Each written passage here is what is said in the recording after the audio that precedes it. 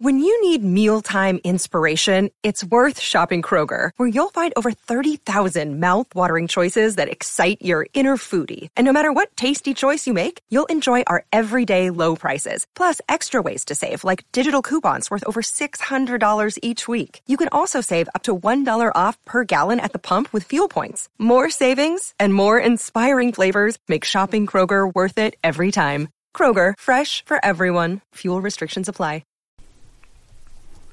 And Nitro's Garage for all your automotive needs. Call 646-675-2349. That's 646-675-2349. For all your automotive needs, Nitro's Garage. Ask for Jack. Elm Logistics for all your logistic needs. Call 631-299-3595. That's 631-299-3595. Elm Global Logistics. Pride, performance, and partnerships.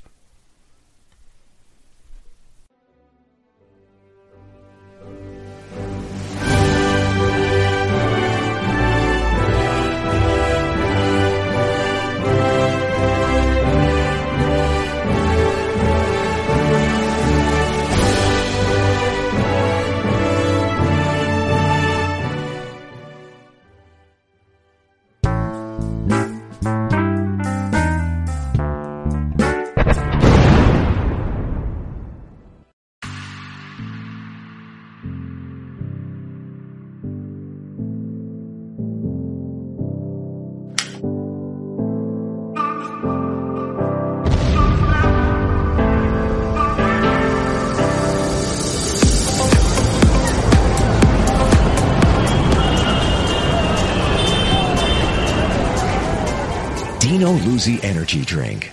Yeah, it's that good.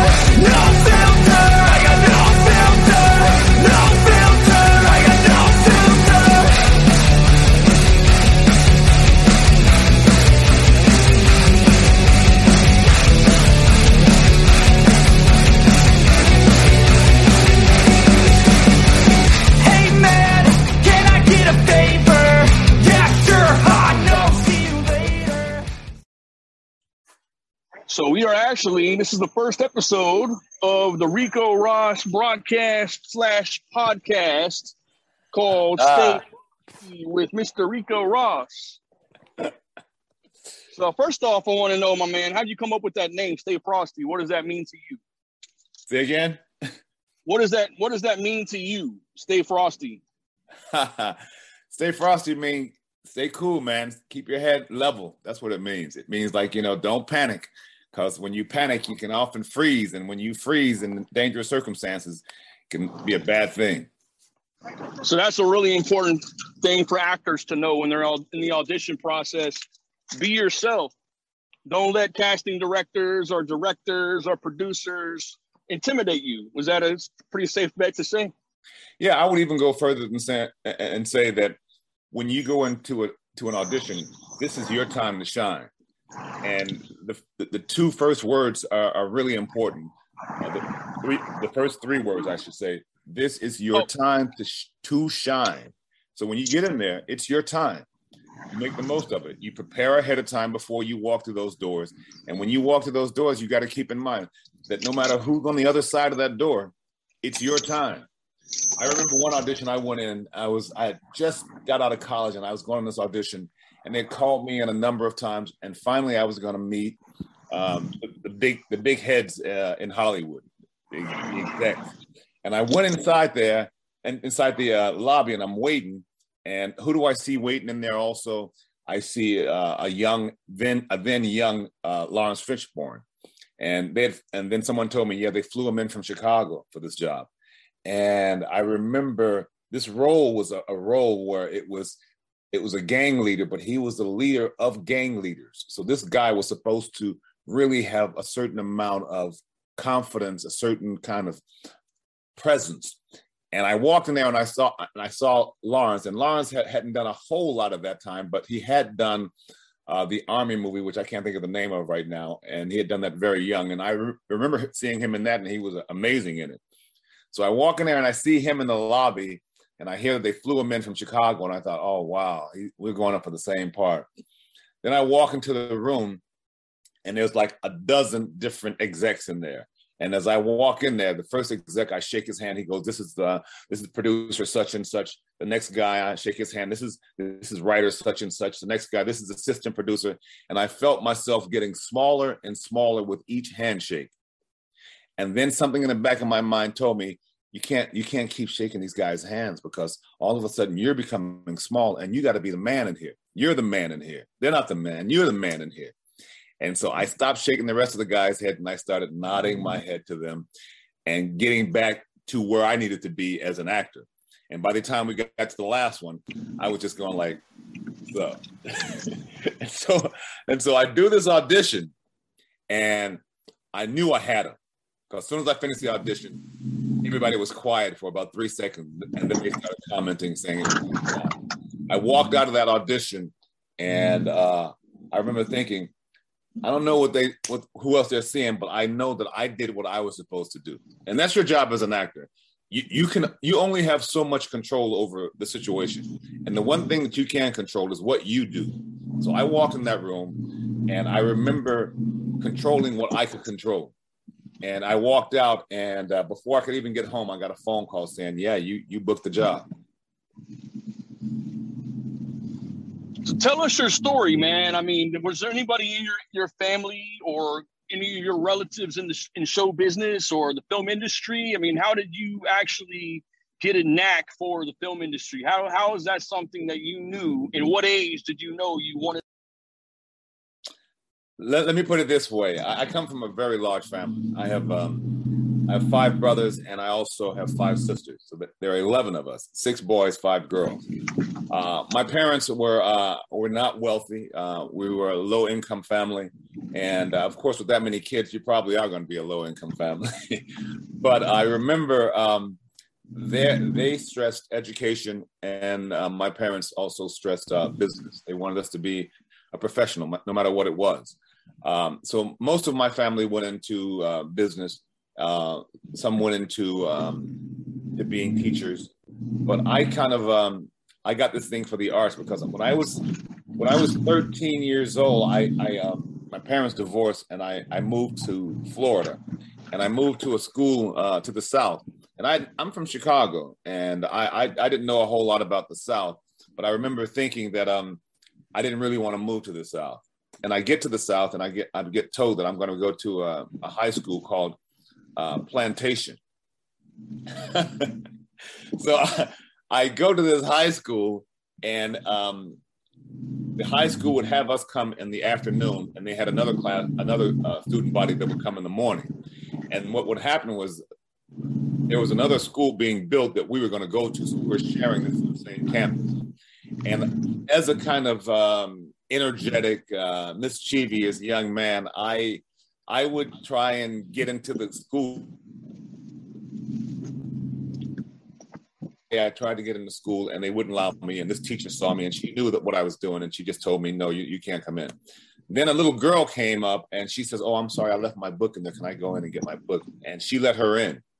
And so I, being a smart little kid, played the race card on her. And I said, oh, you let her go in, but you won't let me go in. And tried to make her feel guilty, tried to play the guilt card on her. But, she knew that I was acting. She could see it. And I had worked myself up so much that I had tears going down my face. And she says, no, I'm not going to allow you in this room. I know that you come in later. And but what I will do is I'll allow you to be in my play. And I said, I'm not going to be in your play. She goes, yes, you are. I go, no, I'm not. She goes, yes, you are. And then I confessed to her. I said, I'm not comfortable reading out aloud. She says, well, we do this thing called improv. So when you go in, you just can you play could you play a frog? Could you play an animal, a bear? I went, yeah. She says, can you be at the cafeteria tomorrow at this time? I said, yes. And then she says, okay, well, you're doing my play. And she was right. I ended up doing her play, and I played a boxer. My father, one of the many things that he did when he was in Chicago was he was a Golden Glove boxer. So all of us boys, we knew how to box. So playing a boxer was really easy for me, even at 13 years old. The next year, she had a play, and I did that play. And then the following year, she did a play where I was one of the leads in the play. And it was really successful for the school. And once I got into college, after a couple of years of college, I decided that I had to choose my course of study, and I didn't really know what I wanted to do. I spoke with a counselor, and he said, well, listen, what are you good at? What do you like doing? And can you make a living doing it? I said, well, I think I'm good at acting because we got amazing reviews. I said, I like doing it. So he goes, well, why don't you do that? 2 out of 3 ain't bad. And that's how I became an actor. Wow. But I think that teacher knew that this kid had a lot of energy. She knew that he was smart enough and clever enough to be a good actor, but he wasn't fooling her. But she also thought he had skills, and she managed to put those skills and direct them into the right direction. So I thank Miss Cook for that, because she was the beginning of my acting career. Okay. So how long? The time you started on stage, that was your first stage experience, first acting experience, until you did your first professional. Well, interesting story there is I became an actor, and after a couple of years, I felt like I really wasn't as good as I wanted to be. And so a professor at my university says, well, why don't you consider going to grad school? And I applied for UCLA, which was my first choice. And I was going to apply for other universities, but I had missed the date. So I basically had one choice, and that was UCLA. I got a letter from them saying, we'd love to have you audition, but we'd prefer that you fly out from Florida to audition in person, because you'd have a better chance of getting a position. And so I scratched up enough money to fly out to California. I auditioned, I got back, and I waited. They said, you'd hear an answer in a couple of weeks. A couple of weeks passed, I did not hear an answer. A couple more days passed, I did not hear an answer. And I called them up, and they said, oh, yes, we sent it out yesterday. You've been accepted, and you've got a full ride. So this was, they offered me, instead of a scholarship, they offered me a fellowship where they would actually pay me to go to school if I kept a 3.0 GPA. So that was the happiest day in my life at that time. I remember I could not believe it. And I just hoped that they didn't make a mistake. And if they did make a mistake, that they didn't discover it until after I had actually graduated. So I get out there, and I go through the program. It was a 2-year program at UCLA. And I tell you, I am so indebted to UCLA. I feel like I should put a tattoo on my body, because they gave me an opportunity, 1, to get out of Florida, and 2, to start my career. By the end of the second year, I started auditioning, and my first role was I was a regular on Young and the Restless. And my second big role was Hill Street Blues. And Hill Street Blues, I had a recurring role on that, playing a gang member. And again, as I said, I'm from Chicago. I grew up with gang members. I could play those guys I knew them like the back of my hand, so it wasn't a difficult thing to do. And so I did a good job at it. I remember I did 3 episodes, but like after the second episode, I bumped into this guy who had a big beard, and he had on a lumberjack jacket, and he goes, I was looking at some footage last night, and you were really good. You're a young actor, but you're really good. And I almost played the actor kind of attitude, like, oh, thank you, you know. But I wasn't as cocky as I wanted to be, and as I could have been. But I was very happy that he gave me the compliment. And I later found out that he was the guy who created Hill Street Blues. So I'm glad I didn't make a complete ass of myself. But I did 3 episodes of it. That year, it won more Emmys than it had ever won before. And that was really the start of my career as far as a leading man.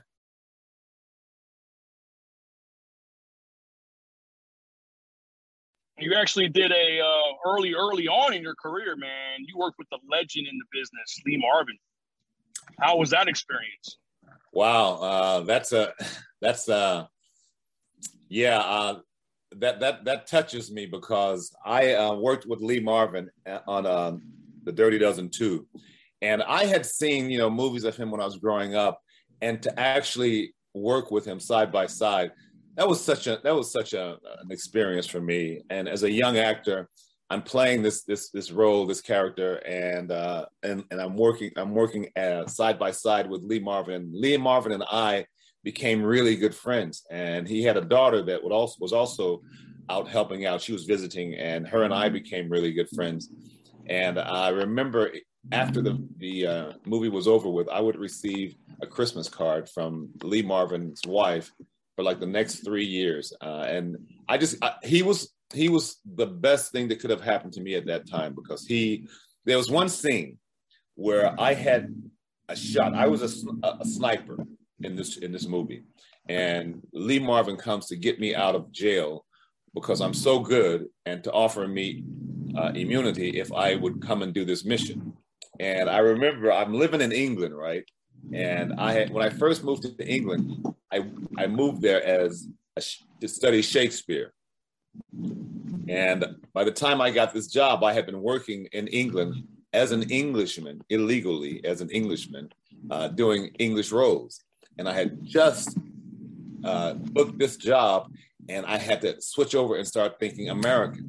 So we're doing this one scene where Lee Marvin comes to the prison, and he asks me, where did I learn to shoot? And I said at home, in the streets, basically what I told him. But instead of saying home, I was saying home. I was saying it with an English accent.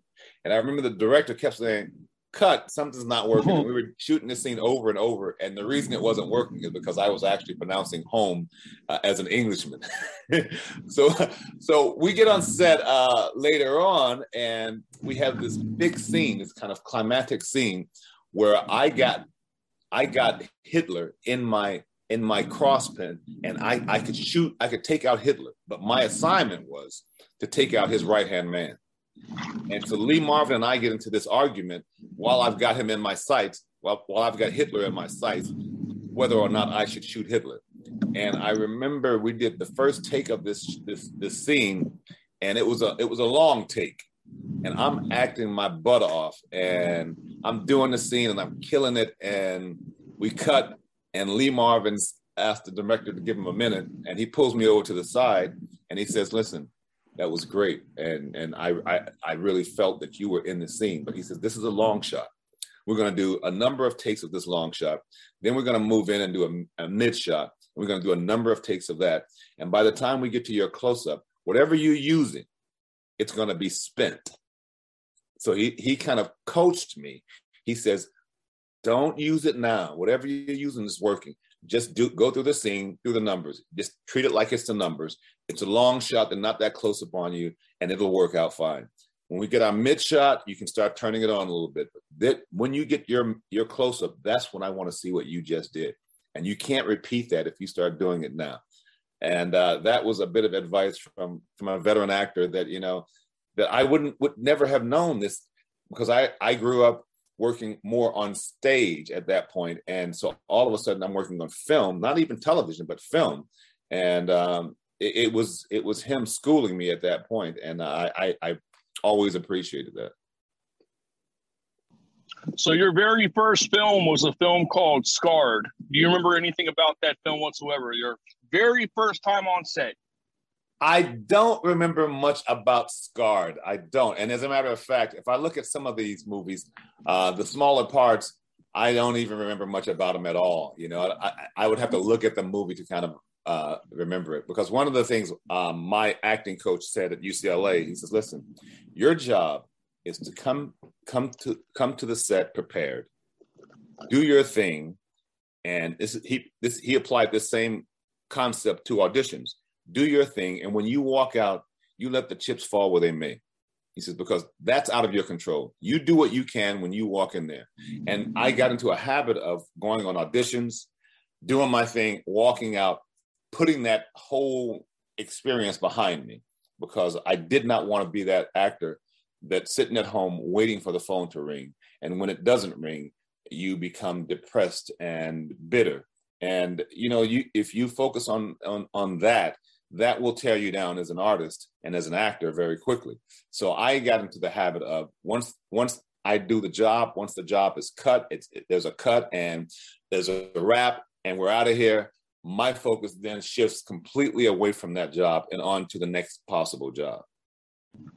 I think a lot of times talent in the industry stop and reminisce about what they did and then get caught up in the moment. And that's a way that they kind of stay stagnant until the next gig or whatever that gig might be. I think that's a really sound advice that your acting coach gave you, that advice, man. Just keep doing what you do, get out there and do it and just go through it. Don't think about it. Just keep moving. Yeah, that's really the best advice. Yeah, it is. And I find it worked for me because in Hollywood, I meet a lot of actors and a lot of actors are bitter. And they're bitter because of they come out here from wherever. They have these big dreams of being an actor or a star very quickly. And what you find happens is that it happens quickly for a very small amount of people. Everybody else, it's a struggle, man. It's a constant struggle, and it can wear you down.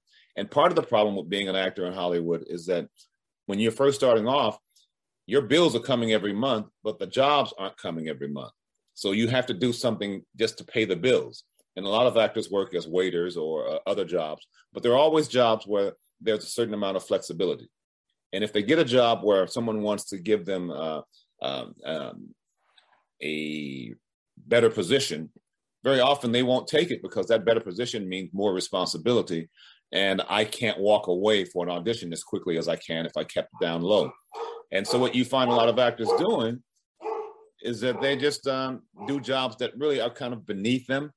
And before you know it, there's 5 years that have passed by, you're still doing that job. And now you're thinking about a family or something like that, or you want to buy a house and you're still doing these jobs that really don't pay that much. And so it can be a very bitter experience.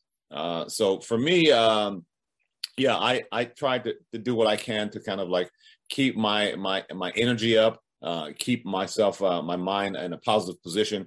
And so, so when I would go into a job, once I did my job or once I did my audition, that's it. That's the end of that. And now we'll move on to the next thing. And hopefully that advice will help somebody else.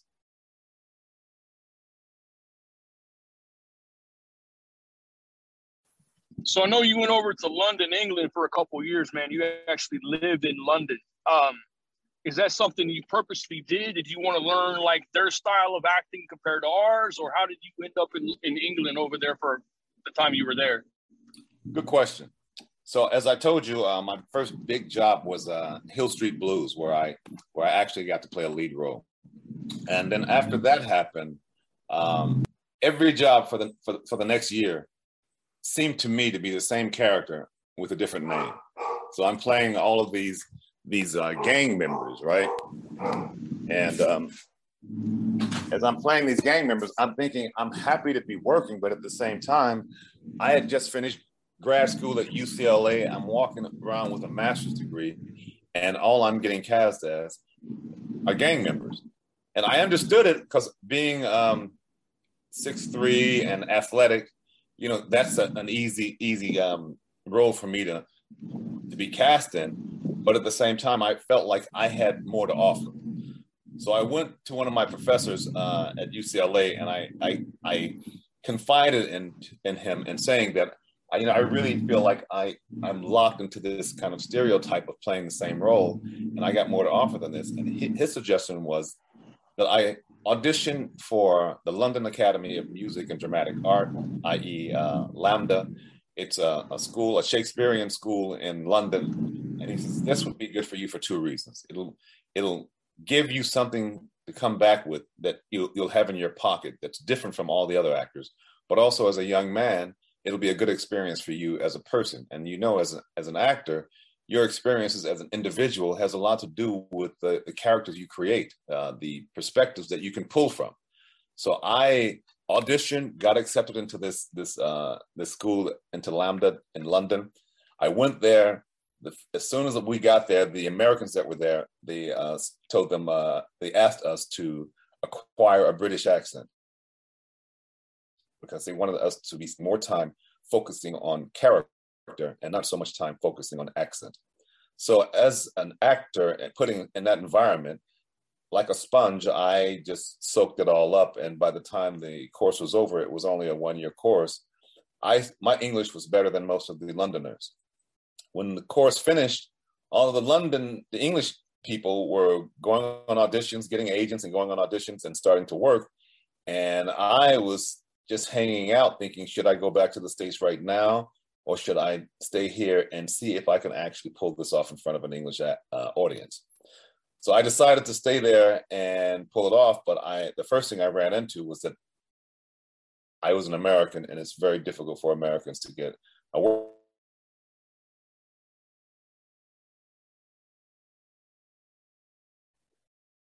And so an artist often, when needed, I created my own, the equivalent of Social Security number.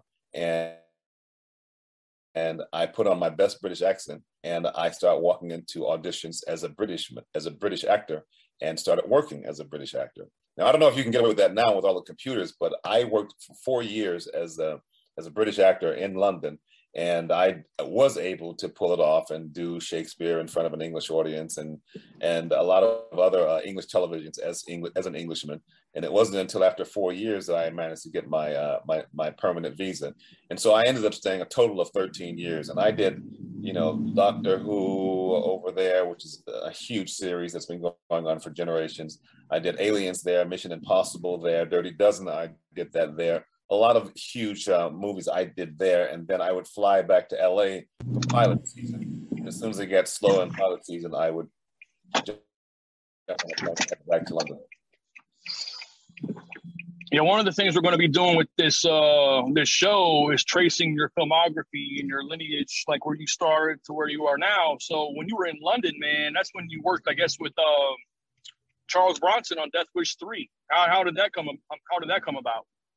Yes, when I was working with Charles, when we shot